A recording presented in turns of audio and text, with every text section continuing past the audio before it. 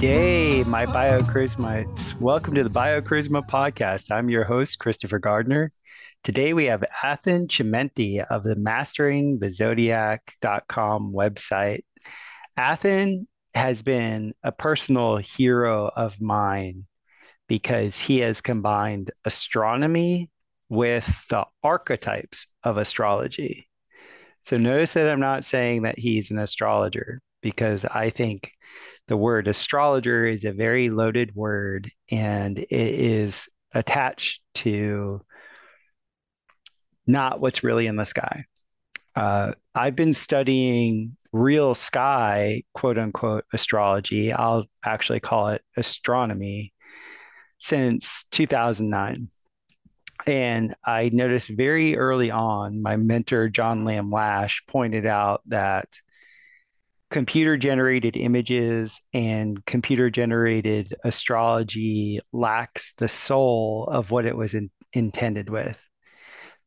You have to understand that there was a connection in the old world between what was considered the whole man. The alchemist was very much the whole man. And what that means is that there was a capacity to read the environment effectively and appropriately. And the stars, what they used to call luminaries and what I call the luminaries, were essentially the metaphysical boundary of self. They weren't this atomistic Newtonian BS projection that we're given that we've been programmed to believe through Star Wars and Star Trek and all the rest of it. The way the old world saw the world was actually much more accurate. Even the popular religions and the majority of the cosmologies essentially said the luminaries were local. And I find that to be true. I believe that the luminaries that we experience are essentially just the metaphysical boundary. It's essentially the end of the physical realm and then the entrance into the spirit realm. Some people want to call that the firmament. Some people, whatever you want to call it, that's what it is. And so there's a corollary between these luminaries and our being. It's not soothsaying. It's not saying that, blah, blah, blah, blah. It's nothing that was foisted upon us. It's not as simple just as the sun horoscope. There needs to be an investment in observation to fully get the full Monty of what these luminaries are actually doing, or a better way of saying it, what these luminaries are reflecting. So Athen, about 4 years ago, came into my consciousness through the Crow 777 radio podcast, and he blew my doors because he was the only person that was actually doing what was known as true sidereal astrology. True sidereal astrology is very different than just what's known as sidereal astrology now, which is kind of a bummer because in the past, sidereal meant real sky. So, just like most things in the world, convenience has kind of cheapened and lessened the effectiveness of what's been given to us. So, it's very convenient now. You can go onto 100 different websites that will give you, free algorithmic archetypal readings of this, that, and the other. But the majority of them are basing it on the incorrect angles in the sky. Athens' work is based on the constellations that are actually there. They can be verified through secondary programs and also walking outside with the planisphere. So I always tell people when you're going to get into being aware of the luminaries, check your ego because the majority of people, becomes like a self-referential system where you get to kind of stroke yourself on the image that you've created for yourself.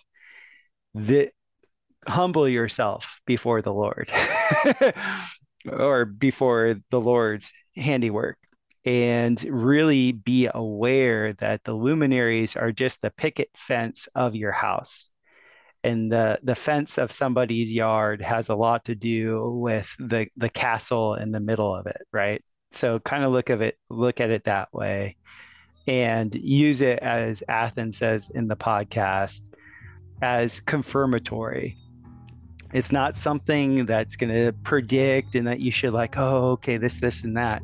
But it's just like when you start to see the leaves fall in the fall, you know winter's coming, you know the temperatures are dropping.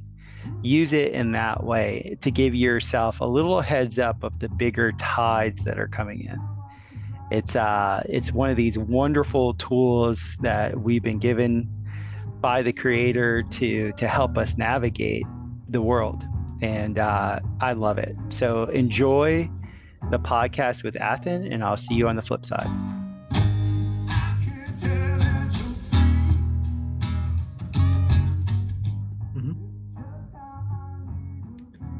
Athen, I was just singing your praises to you. Welcome to our podcast, the Biocharisma podcast.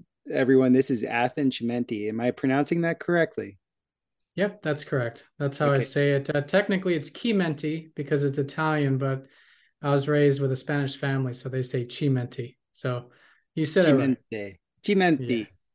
That's Yep. brilliant, because I've just had Dylan Secosio on twice, and I'm just being bombarded with all this Italian Renaissance mind power.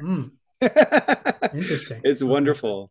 So I came across your work because I've had a real problem with astrology ever since I took a Celestics course in 2010. And just you were the only person out there that was in the I guess you could say the alternative mainstream astrology world that was using the constellations real size, the real proportions. And to me, like if you're going to be talking about, angles and geometries and trines and oppositions, and you have these terrible geometries, like you're not actually using what's in the sky, I was extremely frustrated with that. Because I don't know if you've been to my website, but I'm a builder. I build domes, I build all these really crazy structures, so geometry is very important to me. And the thing is for as beautiful as the tropical archetypes are, if the geometry is wrong in the actual reading, then it's wrong. It's not accurate. So yeah, please tell us the genesis, Athen, of how you got to using the real constellation proportions, the real sky as the backbone of your readings. Yeah, absolutely. And thanks for having me on, Chris. It's great to be on. I appreciate that. Yeah, so basically I was doing tropical just like most of us, and sounds like what you were using, just using the in that case for me the mainstream version. And I always knew about sidereal, but it just never really hit me until one day there was like a full moon outside, and this was about 10 years ago. So there were like these new apps where you could hold your phone up for the first time and actually see where everything was. Yes. And so, the full moon was supposed to be in, I think, Gemini. And, so I'm like, all right, we're outside, we're checking it out. And I look, and there it is, like right smack in the middle of Taurus. And I'm Right. like, so I knew about it and all that, but it didn't really hit me until I experienced it, until, I went outside and actually visibly looked. And then, yeah, and then everything just started to, kind of fall apart in terms of like what I was thinking before about astrology. But that led me down, of course, the rabbit hole of figuring out, when it was the same, which what we can get into, so about like 2000 years ago, it was the same, but because of precession, it's changed since then, and all these things. But yeah, after like a couple of weeks of research, it was just obvious to me that we should be using the visible sky. And so immediately after that, I switched over to that with my work. I did start with just the even 30 degrees Mm-hmm. sidereal, which is like the most mainstream form of sidereal Mm-hmm. at first. But then as I thankfully found the developer of Prometheus, which is the software I use, developed by Gavin Burns, he incorporated that into his system to be able to do custom boundaries. Mm-hmm. So yeah, so once that was there, then it was just easy because it was a matter of, well, it wasn't easy, but it was an easy decision to go full on into true sidereal. So then at that point, I went and used what are known as the IAU boundaries, which are the also uneven and somewhat representing the visual sky, Mm-hmm. which is an astronomical union, international astronomical union, which made these boundaries. But if you do look up at the sky or use a planetarium software, you'll see that the way they've shaped the boundaries, determined what's what. It's not referencing the ecliptic. So the ecliptic is what we want to be referencing because that's the path of the planets with astrology, your sun sign, your moon sign, things like this. Mm-hmm. So that was off. And so then I had to, create a new system. And so I created just what I thought and still think is just a very basic but very powerful way of doing it, which is just taking the midpoint between the last star of one constellation and the first star of the next, and then considering the boundary, just the halfway point between those. And Mm-hmm. sometimes the constellations will overlap. So you just take the midpoint between that. And most of the time there's a gap between constellations. So you take the midpoint between that.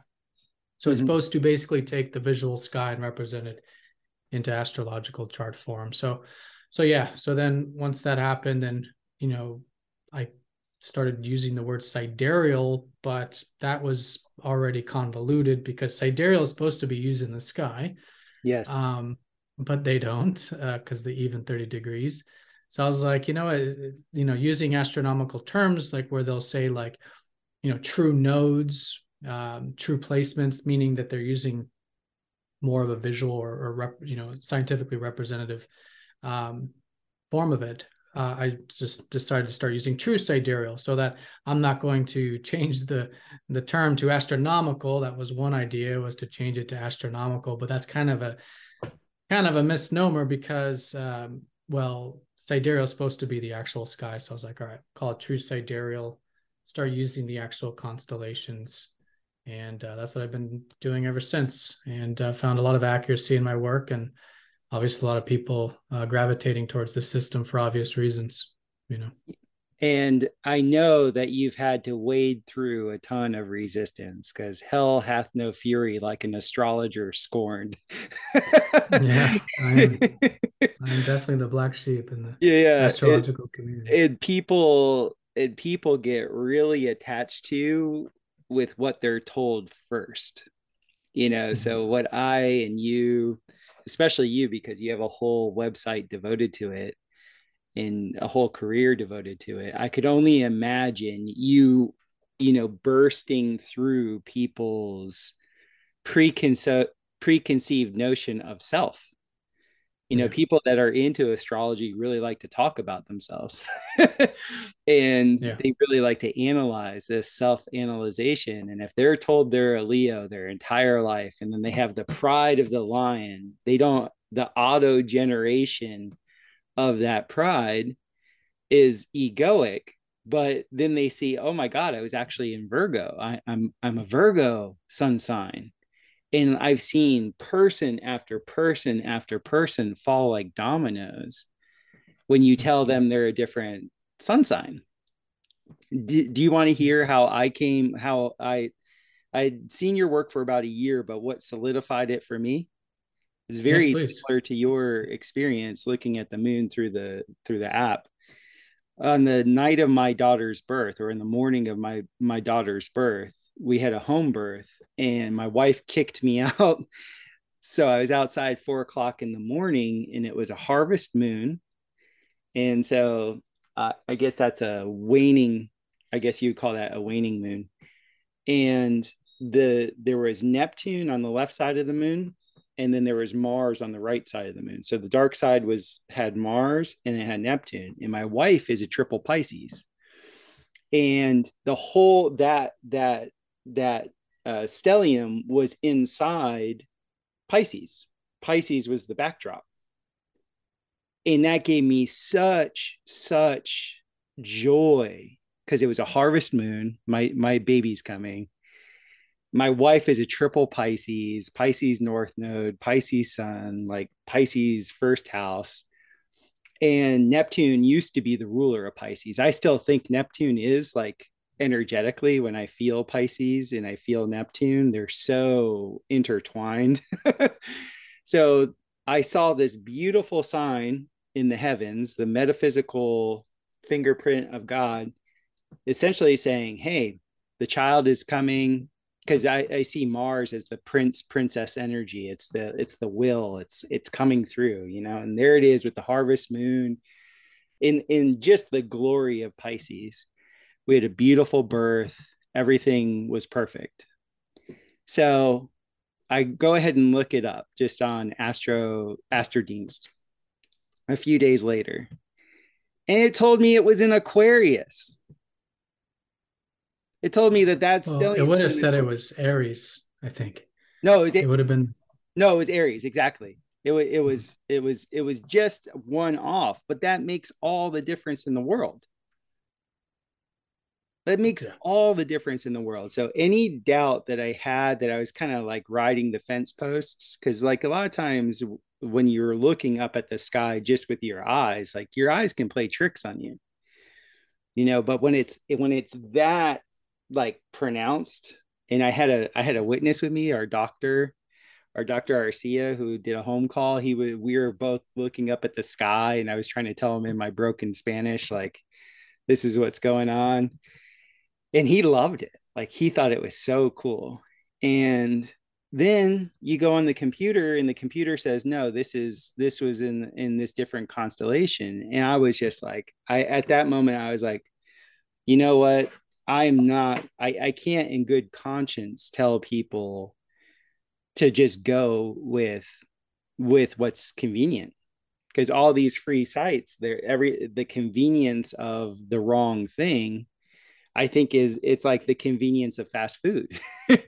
Yeah, it can quote unquote feed you, but it's not really giving you the juice. It's not giving you the prana that it could give you. And I always wanted to modify JP Morgan's saying, it's not millionaires that look at astrology, it's billionaires. I would say it's millionaires that look at tropical astrology, but billionaires look at true sidereal astrology, because it's what's real. It's like what's actually in the sky. What brought you into astrology to begin with? Oh, well, getting into personal development, mostly. So I was very scientific. Like if I was going to believe something, I'd have to, actually be able to verify it scientifically, which is just another way of saying like through research papers and stuff. But I wasn't like big into like research papers, but just a very objective mind. So I never got into astrology until I started to get into meditation and spirituality in general. So I was very left brain from my early life, but always interested in patterns. And I think that's why I still like astrology, because I find it to be a good balance between the left and right, because it is very mathematical, very scientific once you actually do explore it, and obviously very pattern based, as we were talking about. So that really speaks to the left brain. But yeah, once I started to develop, I guess, more of the right brain stuff, spirituality and stuff like this, it just all started to make sense. Got into meditation with Eckhart Tolle, Mm-hmm. um, living more presently, starting to become aware that there's obviously so much more than just the basic five senses, and it was just natural, I think, for me to move into astrology, which you could say is like the very scientific or left brain form of spirituality, I suppose, where you can go out and literally see it. Like, other forms of spirituality, like maybe tarot or numerology, obviously have their own systems and they can be used, but you can't really go outside, for example, and actually, verify this stuff using those, not discrediting those mediums in any way, but just that astrology does lend towards a more kind of, I suppose, scientific, in the way we think of science today anyways, or left brain sort of approach to things. So I think that's why I gravitated towards it. But yeah, I was totally, anti anything that wasn't already like proven through modern science, basically, until I, opened my perspective a little bit, through basically presence, meditation, realizing that there's so much more than, just what the five senses are telling us, in terms of synchronicities and, possibilities of influences that aren't just falling within the Newtonian physics of things, Right. things like that. Yeah, Yeah. it's not such a materialist Yeah. way. It's like the way I had to reckon with astrology because I was brought up as a materialist, growing up with Star Wars and Star Trek and all the pseudoscience that said, okay, all these luminaries are actual billiard balls that are out there. And I had to reckon with how could something so far away, because I was coming from a materialist paradigm, how could something so far away actually be influential? Because my mother did a birth chart for me, dude, in 1976. And the astrologer told her, play it for your son at his 20th birthday. So she played it for me on my 20th birthday. She had to crack out like this old A track, Wow. A track player. And That's it cool. freaked me out because Hmm. he knew more about me than any of the people in my life. Because my persona was so strong and in my projection, and people only saw my persona. But this dude was like naming the type of women I was in relationship with. He was just like going dink, dink, dink, dink. And it completely humbled me. It was one of the most humbling things in the world because there was no intellectual way to be able to justify how accurate it was, especially with the materialist paradigm. So instantly from age 20 on, I was trying to actually fix this problem in my mind because I'm like, something that's like 100 light years away, that's not what's actually influencing me.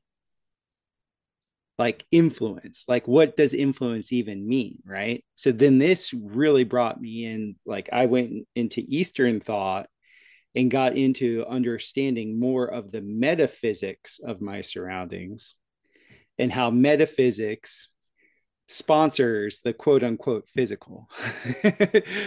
So, and I guess the luminaries are sort of like the boundary layer between, what we would call the physical world and the metaphysical world. It's just like the way I see it, that's just like our perimeter fence to self. And we kind of see the perimeter fence to self, and that kind of lets you know what the castle is like. Whatever the surroundings are like kind of infers to the center. What, if you don't mind sharing, what is your metaphysical cosmology? Like how do you see things?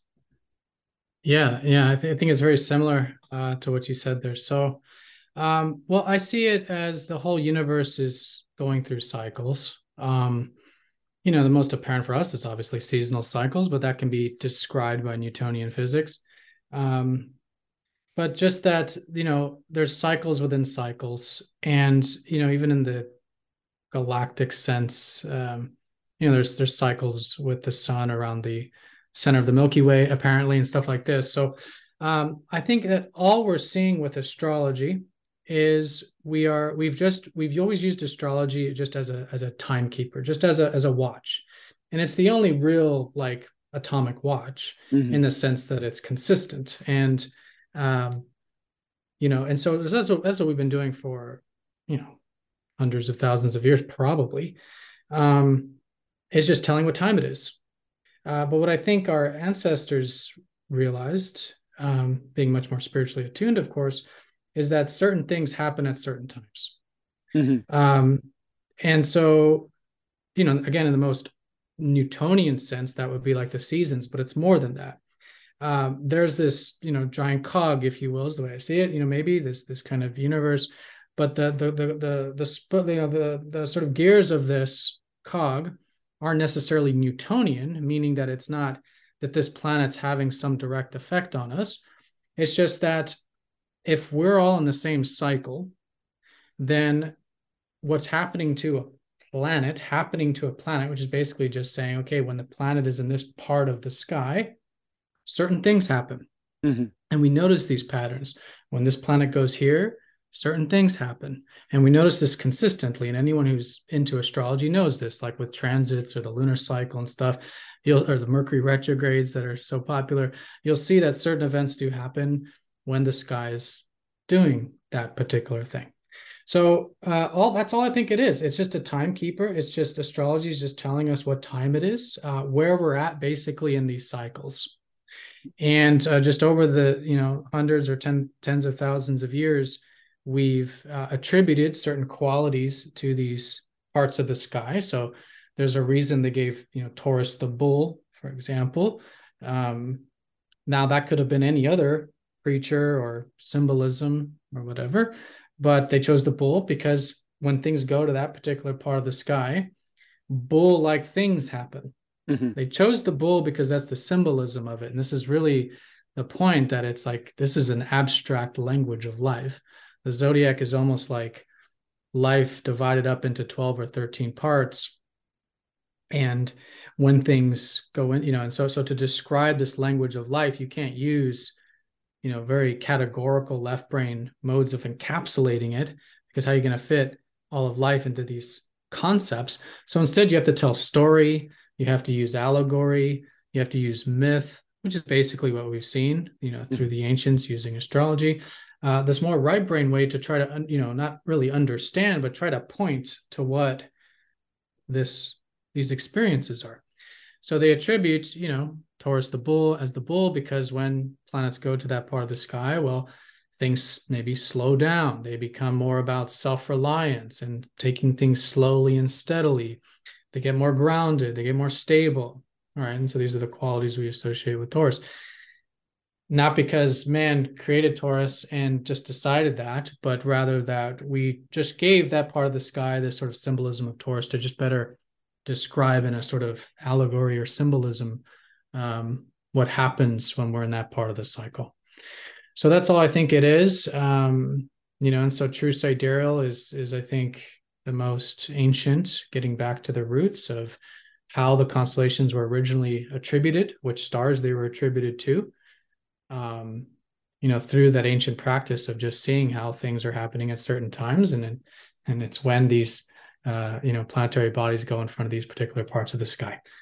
So no Newton, I don't believe, like maybe if there's a Newtonian thing that we don't know about, it's probably more metaphysics, maybe quantum physics. I mean, quantum physics totally defies Newtonian physics. I mean, you have, like atoms, you can tangled atoms that shake on one side of the world, shaking exactly at the same time on the other, and all kinds of crazy stuff. So, so really, it's just not cause and effect. I don't believe that Jupiter is having some gravitational or electromagnetic influence on us, as much as it's just there's Jupiter, and he represents a certain aspect of life. And when he goes in front of a certain part of the sky, we know certain things happen. And so he's just telling us what time it is from that perspective, from that Jupiterian perspective. So that's all we're doing with astrology, I believe, is just much like what you're saying, and it's sort of, as within, so without. But in this case, we're using this sort of without to try to figure out what's going on within. And so we can see externally where we're at in the cycle. And that just means that, of course, internally, we're experiencing that same cycle as well. So we can just read the outer to understand more about the inner. Yeah, it totally to me is the law of correspondence.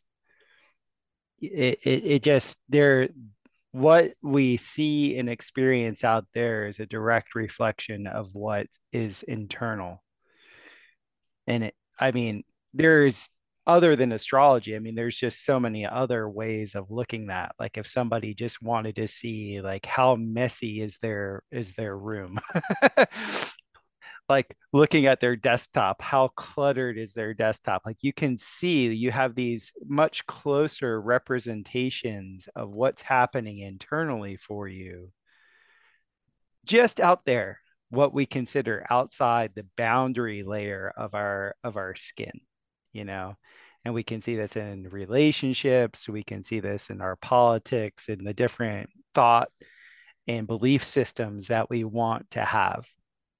um, the beauty that I've seen with astrology is that there are these outliers. So I read this book from, well, it wasn't Malcolm Gladwell. It was actually the gentleman that wrote Anti-Fragile. Did you ever read the book Anti-Fragile? I haven't, but I generally know what it's about. Yeah. Okay, he wrote a book before that called Black Swan. And it was an incredible book because what it describes is that our life isn't shaped by all the consistency that we think it is. Our life is actually shaped by outlier events.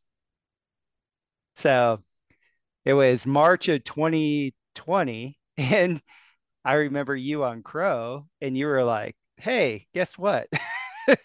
Such and such is more than likely going to occur."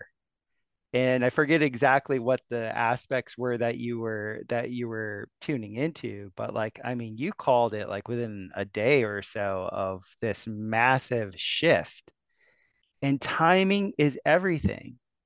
Like whether you're an engineer, whether you're dealing with logistics, whether you're dealing with a childbirth, timing is everything. Like if you don't have the timing, that's pretty much because you're not aware of the set and setting that you're in. And that's something that I really appreciated with the different Gnostic teachings I came across, is they were always harping on know the set and setting. You have to know the set and setting. And so to know the set and setting, you have to have the correct timing. And I think one of the best ways that we are manipulated is we're manipulated with a bad calendar. we're literally we're in a calendar that the start of the year is in the middle of the winter. Like that makes no sense. It doesn't make any sense, at least to me. I'll just put that caveat out there. How have you seen, because you've made some excellent calls. Like let's refer back to that call in March of 2020. What were you seeing relative to what was about to hit us with the corona? So that was predicting the vaccine rollout. Is that what you're referencing, or Yeah, was it the I corona forget itself? exactly because it's been a while since I watched it. I just remember after it happened, I was like, "Oh, Athen called that. Like he called that." You're essentially it wasn't so much about the vaccination, it was more about the lockdown. Oh, okay. It was more about isolation. Like there. Yeah. Yeah, that was probably the because that was a big early 2020 was a big time astrologically. So we had Saturn conjunct Pluto, Mhm, which is always very, very transformative. But then it was also coinciding with a Jupiter conjunction as well. mhm, Um, so yeah, so it was definitely big significant things. Yeah, I wasn't able to predict that it was going to be medical. That one I missed. In retrospect, I can see what I missed. But yeah, for sure, big changes, transformations to the structures and systems, which lockdowns may have been part of that prediction there. Um, and then a similar event to 9/11, because 9/11 was the time that Saturn and Jupiter conjoined. And so that's its own cycle where the government seemed to like to use these new beginnings for new propaganda and new, really big paradigm shifting times, like, war on terror and now the COVID thing and everything. mhm. So I saw that kind of consistency there. So yeah, so I think it was that three-way conjunction, which is quite significant. Those are quite significant in and of themselves. Like the Saturn one is just a little over 30 years every time that happens. And then the Jupiter Saturn is like every 18 years roughly. So they're quite significant when they happen.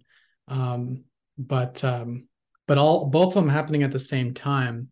really spoke to that. And the real tinge on that one was the restructuring with the Saturn and that Jupiter Saturn paradigm thing that I was reading, probably more from what I believe, like those that like to pull the strings in politics and the media and stuff like to use. Seeing that parallel happen there with that one too. Mm-hmm. But yeah, so these things you can kind of gauge, but it's quite general. Usually we do our best to get more specific with it, and that's the sort of field of astrology. But yeah, the important thing is you can understand what it's supposed to be about, like restructuring, like it's a time to restructure our lives in general. And Mm-hmm. obviously the governments or whatever are going to try to restructure society at those times. So the important thing is that you use the time for what it's conducive for. And I think that's what you're saying with, set and setting. And, it can make predictions as well in terms of what might happen. But I think the best thing is to be in alignment to it. So it's like the seasons. Right. In the sense that it's, you don't want to start planting your seeds in fall. Mm-hmm. So you want to be doing certain things at certain times. And I think the astrology really helps with being able to see that. And then, of course, as a result, you can make predictions similar to the weather. Like we don't know exactly what's going to happen to the weather, but we can make probabilistic, sort of, just probabilities based on that. So that's the sort of predictive side to it. But really living in accordance with the nature, I think, is the most important. Brilliant. I've enabled share screen with you. I would like to show people how your charts differ from the majority. And I just want to put this out there. I've been uh, sending everybody to your website to pull their charts. Um, that's usually between 5 and 10 people a month. What makes the true sidereal astrology so specific isn't just the constellation size, it's also you including the constellation Ophiuchus, which to me, when you look into the symbology and the archetype of Ophiuchus, it's quite apparent to me why it would be omitted. So I would like if you could like just show one of your charts or like maybe a daily chart, and we can just kind of show the difference of what makes yours unique. Yeah, absolutely. So I just have my astrology software. So this is like earlier today when I started the software. But yeah, this would be the sky for today. So yeah, so the uniqueness, like you said, so obviously the uneven constellations here. I also use the equal houses, which doesn't skew the sky. So in mainstream astrology, they like to set the houses around the four angles, northeast, south, and west. But the thing is that true south, for those of us in the northern hemisphere, true north in the southern, this point here, the midheaven, represents that.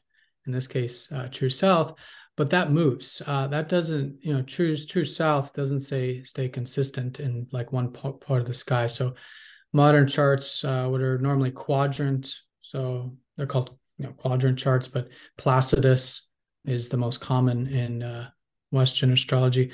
Will skew the sky, so they'll move. So those familiar, they know you'll know that you've seen like in this circumstance, since the midheaven's here, they'll put the top here, so the midheaven, so the top becomes here, and they stretch and skew all these houses to be larger, and then they'll shrink these to make them smaller. So I use equal because that's how you would go outside and you'd literally see it. Like right now, if we were to go, I'll use the planetarium software in the program so you can see it. But so here in the chart, Jupiter's at the very top of the ecliptic. This is the path, the planets. And so if we go to the planetarium,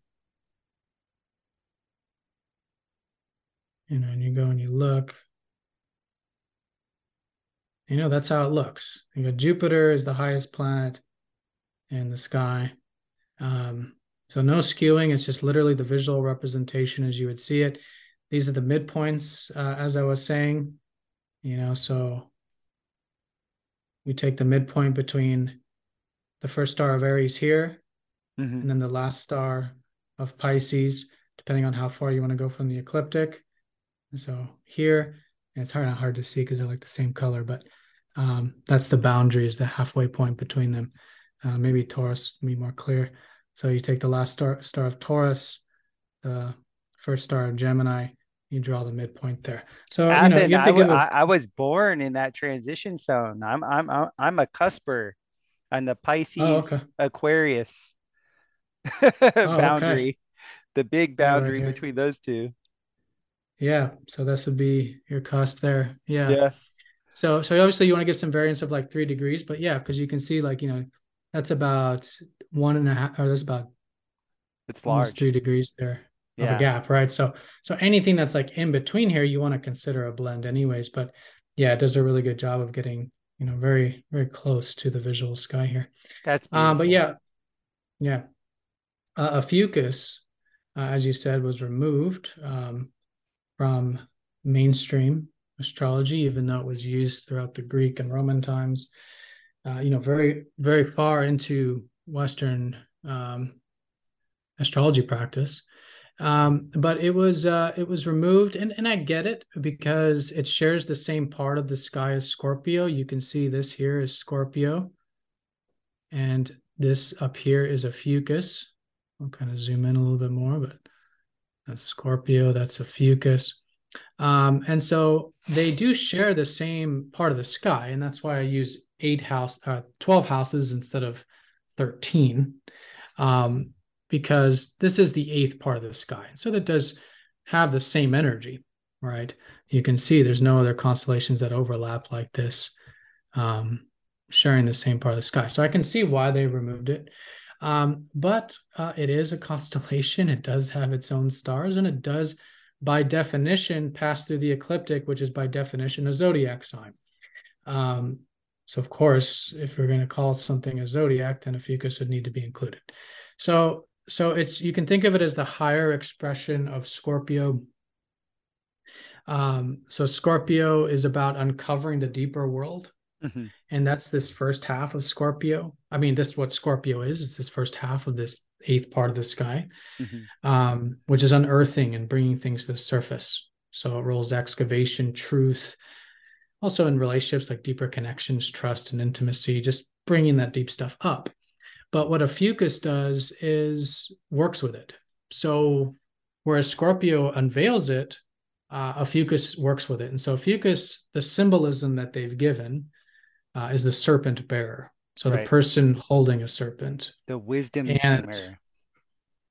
right, exactly. And so the serpent in ancient history has always been associated with wisdom and also of medicine. Hmm. And I think the medical roots comes from the idea that we have to work with the physical, like the real dense and physical parts of the human experience, which you could say what's the most dense animal on the planet. I would argue is a serpent with its belly on the ground, just being reptilian and all of this. Um, and this is a symbol of not fighting the serpent, which we see a lot in Western, well, post-Roman, so usually Middle Ages and onwards, symbolism of like fighting the dragon. And so this would be the symbolism of, basically that primal part of ourselves and overcoming that, Hmm. overcoming that. But what a fucus is again more ancient wisdom, which suggests that it's actually about befriending or wielding the serpent. We don't want to fight it. We don't want to kill it. It's part of who we are. We need to embrace it. We need to integrate it. And so this goes to the more modern ideas of like Jungian psychology and Hmm. philosophy of like reintegrating the shadow, reintegrating those parts of ourselves that we've shunned or exiled, that we said, this is, the dragon, this is the serpent, this is what I'm afraid of, but also what I find disgusting and repulsive. And it's not a part of me, but it is. And so Fucus suggests, okay, while Scorpio brings that stuff to the surface, it's a scorpion, brings it Hmm. to the surface, a Fucus works with it. And And notice he's stepping on the scorpion too, but yeah. and wasn't it in ancient times this let's just call it these two constellations were a lot of the time considered one, and it was like called the Phoenix Like it's gone through all these metamorphoses through the ages. At one time it was the eagle, at another time it was the phoenix, and now we see it as, Scorpio and Ophiuchus. Are you aware of those transitions? Yeah, yeah. So again, it's just attributing um, a different archetype. Like I said, a fucus could be the bear Like, or like a cat or like, I don't know, a table. But the point is that what do we mean when we say it's the serpent bear? Or what do we mean when we say it's the eagle? So mhm, an eagle is still a great one. Obviously, they chose that because that represents transformation, overcoming, flight, mhm, freedom, and that's what a fucus is after we've embraced and worked with the serpent or the shadow, we become healed and we right. transform. And so really, yeah. So these have been changed a lot. I mean, even Libra used to be not too long ago. The claws of Scorpio would come all the way out here to Libra. Mhm. Sometimes Virgo is depicted as standing vertically over here. Leo's been very consistent. Cancer used to be a scarab, but you As can Leo see. would. Yeah, exactly.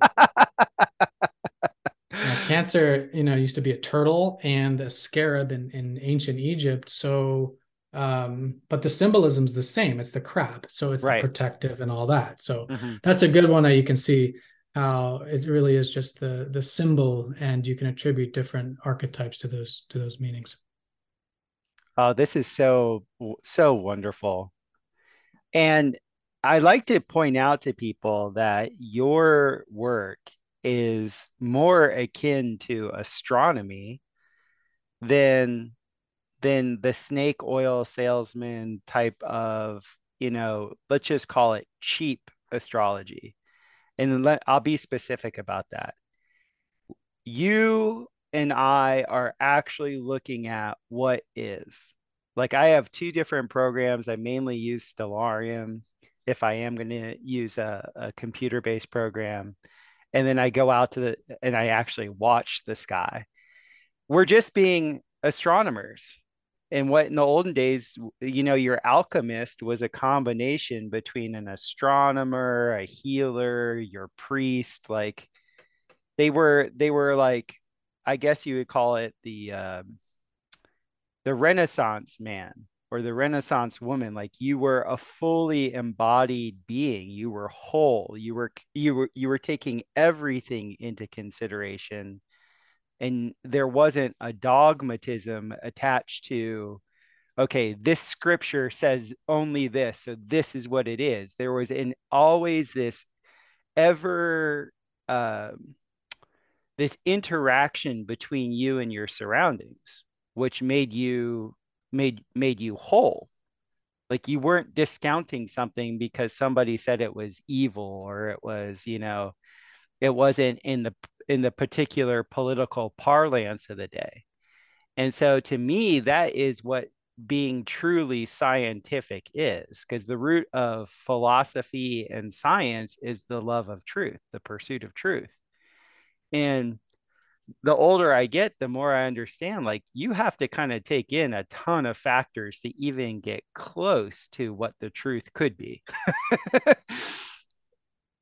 Taking Yeah, somebody's word for it, I mean, we've seen just in our recent history how quickly history is written by the winners, and it does not resemble the truth at all. So this is yeah, the beauty of being an astronomer slash astrologer slash, celestics, like somebody that actually is interactive with their environment, is like you and it are in communion at that time. There is no middleman. And so therefore there is no secondary idol. And that's what I really appreciate about this science, is like it's observable. It's you're not going on somebody else's words or their say so. And you're not just going on a freaking computer screen.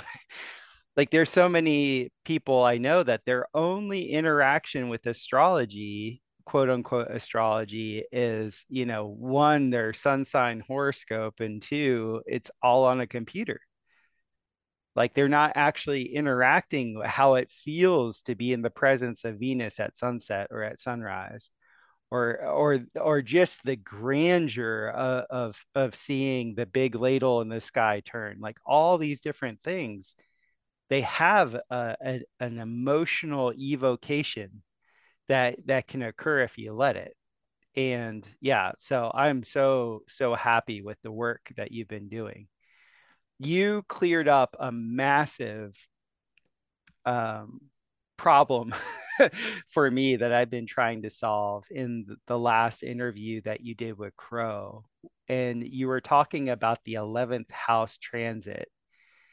And I'm right now, of course, I'm blanking on exactly what it is. I've been like, I know because I look at your work and, just look at the sky that we're not entering the age of Aquarius if you're to consider, the sun, you know, at the equinox, the spring equinox, its location, it's going to be hundreds of years before we enter the age of Aquarius, if that's the delineation.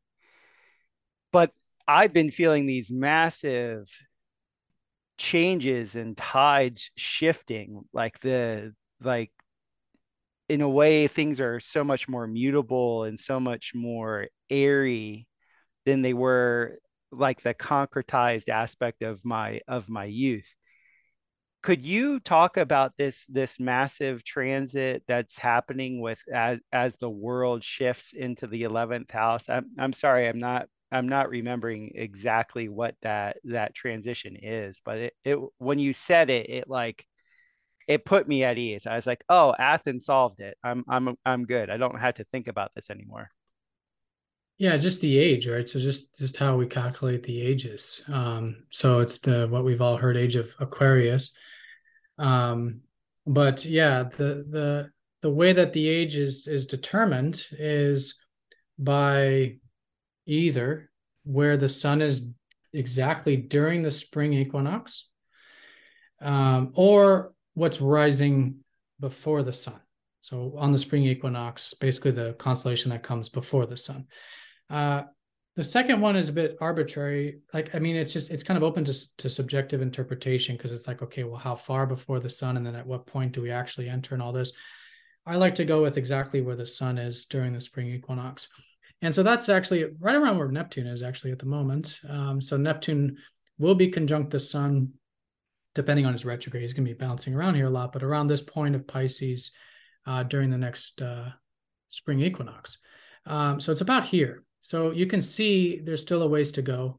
And just so everyone knows what I mean by this age, it's basically that the sun does not return to the same point in the sky every year. Okay, so again, mainstream astrology, we would think that because mainstream locks it into this tropical is the sun does return to the same spot every year, but visually in the actual sky it does not. And now the change is very subtle. So it only changes 1 degree. So there's 360 degrees in the chart or in the sky. And so it only changes 1 degree every 72 years.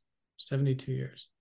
So that means that a little over about 2,200 years ago, the sun was here during the spring equinox. Mm-hmm. And here is the beginning of the zodiac. So this is the midpoint, again, using the midpoint system, the midpoint between Pisces and Aries. Okay, so that starts the age of Pisces.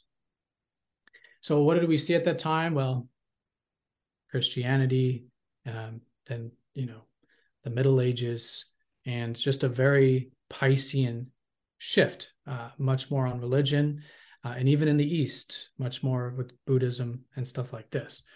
So that was the age of Pisces. It was coming out of the age of Aries, the ram. Those that are into history may remember the ram was such a symbol during the entirety of the Roman Empire, and that is when Rome was conquering, and Rome was a civilization was during the age of Aries.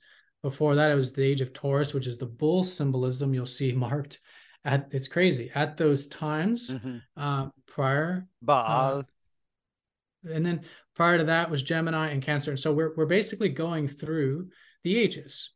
And so, the birth of the Middle Ages and coming out of Christianity was going from Aries into Pisces. And technically, we've been in Pisces ever since. However, like I was alluding to earlier, there's also houses in astrology. And so houses, as I said, I like to use an even 30 degrees for, because otherwise you're changing the sky. So if you do take 30 degrees from this, again, starting of the zodiac, so when we started the age of Pisces, basically about 2,200 years ago, okay, so that's that starting point. And you take exactly 30 degrees from there, that would have been when we entered the 11th house. Now, the 11th house is Aquarius's house. So it does rule Aquarius things like technology and innovation and electricity. And guess what? If you do the math, you'll see that that's exactly when we invented electricity, exactly when we started the Industrial Revolution. Was if you use this midpoint method, the midpoint, exactly 30 degrees from there, your 11th house cusp is a little bit to the left of this blue line here. And when the sun got there in the spring equinox, which is basically very late 1800s, early 1900s, you've got the transition of the Industrial Revolution. Okay. And so we've been there ever since. And that's why we've seen a lot of the technological innovations and the ones we'll continue to see. However, it's important to note that we are definitely in the Piscean era. And so it is about cultivating more of the still spiritual qualities while we evolve into the, technological and visionary side of things. It's important to be cultivating the qualities of Pisces. So notice the language I'm using. Houses are better for doing certain things. They're the nouns of life. So technology is a thing to develop. It's what we can do. But the signs are the qualities. So with Pisces, we want to develop things like receptivity and compassion and understanding, these qualities of things. So it's definitely a mix of both, but it's definitely worth noting both the houses and the signs in this case, And that's such a beautiful way that nature would work. Because think about it. Pisces being ruled by water is just this, emotional, super receptive quality, right? Yeah, And that gives you the transition into the thinker. Aquarius is like innovation, novelty, technology, electricity. So what a beautiful boundary zone. Because so you're saying these blue lines are the houses, but yet yeah, the demarcation of the thicker color band is the actual sign. So yeah, that's exactly the way nature works. Nature doesn't do these like crazy abrupt transits. What it does is it eases you into it.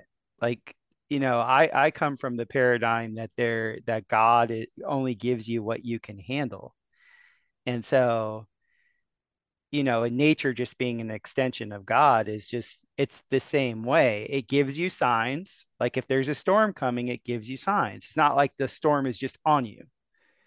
It's up to you to be aware of this beautiful transition that's occurring so that when the full Monty comes, you're ready, you're awake for it. yeah. I totally agree with that. Yeah, exactly. And we can see that transition repeated. So for example, it was like we didn't just go full on into like Christianity, for example, in the West.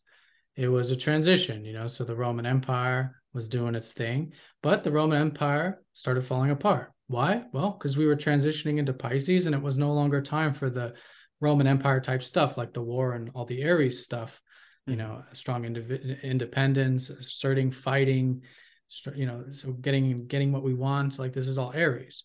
Um, so it wasn't overnight, but it, hundreds of years, a Mhm. transition between that Aries into the Pisces time period. Yeah, and it's definitely the same way, and also in the same way that we've been transitioning from early technology just over the past little over 100 years and ramping up. But it's telling us, like for example, where might the peak of our technological advancement be for at least this 26,000 year cycle, by the way. So for this 26,000 years, or for humanity as a whole, whatever, should be probably about the time we get to about the middle of that. Mm-hmm.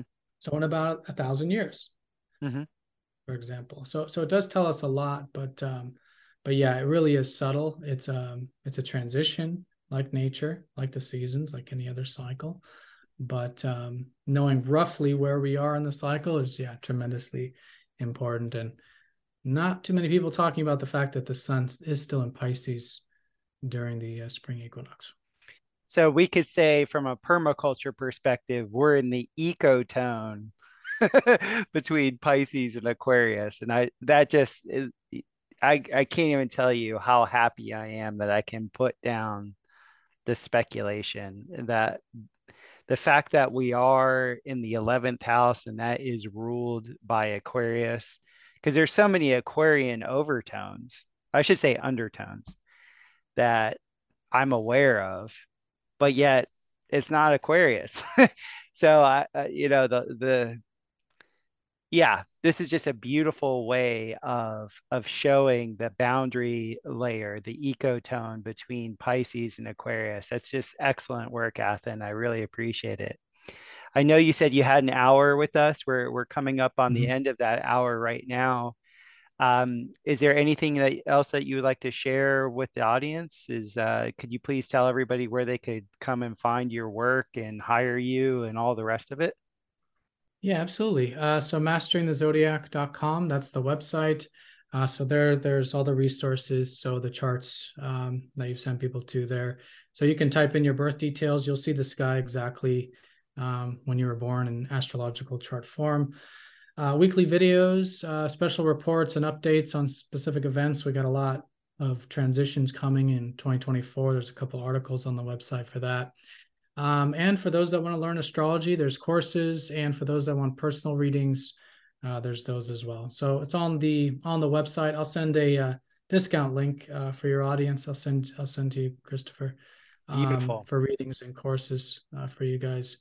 But yeah, check it out. I would just start with typing in your birth details and just take a look at the sky, what it looks like. And there's also reports too. I'm actually proud to announce that I just finished a reporting system. So you don't have to interpret it on your own. You can get the report, and it's going to describe all of your signs and everything. I'll send yours to you, Christopher, so you can Oh, check that's it out. great. Yeah, I Yeah, don't need.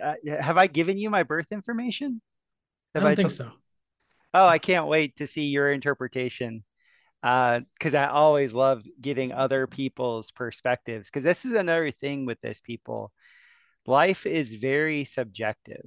And always remember that your projection, what you are giving to the situation, determines the outcome of the situation. You can receive data, you can receive wisdom from other, but how you interpret it and how you transmute that within your alchemical vessel will have everything to do with how life actually happens for you. So always take everything with a grain of salt. Never make an idol out of somebody that you feel has more information or is what you would perceive as more intelligent than you are. No one is an idol. This is just for you to get the interpretive juices running so that you can write your own script. Yeah, confirmation. That's what I like to use astrology for, just to confirm what you already know deep down. Yes. It's helpful because it sifts away a lot of noise, internal and external noise. But we know all this stuff already, and astrology is just a tool for that confirmation. Yeah. This has been awesome, Athen. Thank you so much for coming on to the podcast, and I hope to have you on in the future. Yeah, I'd love to. Thanks, Chris. All It's right. been Have great. a good. I hope you enjoyed that podcast with Athen. We only had an hour. I literally have enough questions to ask him for 5 6 hours if he had the opportunity. So I just wanted to hit the bullet points. Please check out his site, the Mastering the Zodiac site. It's masteringthezodiac.com. He'll give you a chart for free. What I'm offering now is I use the charts from his site, but I back calculate somebody's conception date. This is known as celestic profiling. It's to confirm your deeper self. The only point of doing this is to know thyself. I talk about cosmology. As you guys can see, there's a theme with all the podcasts that I'm doing. It's like you have to have a certain level of your hardware functioning for your mind to really catch the patterns. But all these patterns are actually teaching teaching you about you, having you come into full acceptance of you. Um, and when you come into full acceptance of you, there's this extra energy, there's this love that will happen at that point that changes the world for the better. And I hate to even use the word change. Let's just say it induces a flow of quality. So check out Athen's work. You can contact me through, all the different contacts, whether it's the actually, you shouldn't use the Topher, the whatever the email is on my website, because for whatever reason I can't access it. I haven't been able to access it. So if you guys have been trying to access me through that, I apologize. I haven't been able to get to that, but you can access me through Telegram. Telegram's great. A lot of people contact me through Instagram also. I'm Biocharisma on Instagram. Please support what we're doing. We had this wonderful meetup with a work day here on the Gardenian Dome site, the Domesteading site. We built a nice big garden wall, and it was amazing. We had 16 volunteers, and like within 3 hours, we moved 5 tons of material, which is amazing. And I did crack the whip a little bit because I get into my coaching mode when I'm having to move heavy things. But overall, things are moving and shaking. Got the quote on the foundation for the new home. And with my producer being here on site now, we're working on video and media educational modules. All these things take time and money. So whatever you can throw our way to support us in that, I promise you, I'm giving you a ton of value. The amalgamation of all the different fields that I've been in are essentially to bring you the highest quality aspects of life. And so hopefully you appreciate that. And with my guests, you can catch the theme, the through line of what we're getting to. And eventually, this whole thing that's being shared will be essentially made into what I would consider a PhD level curriculum. So, thank you all for joining us, and we'll see you next week.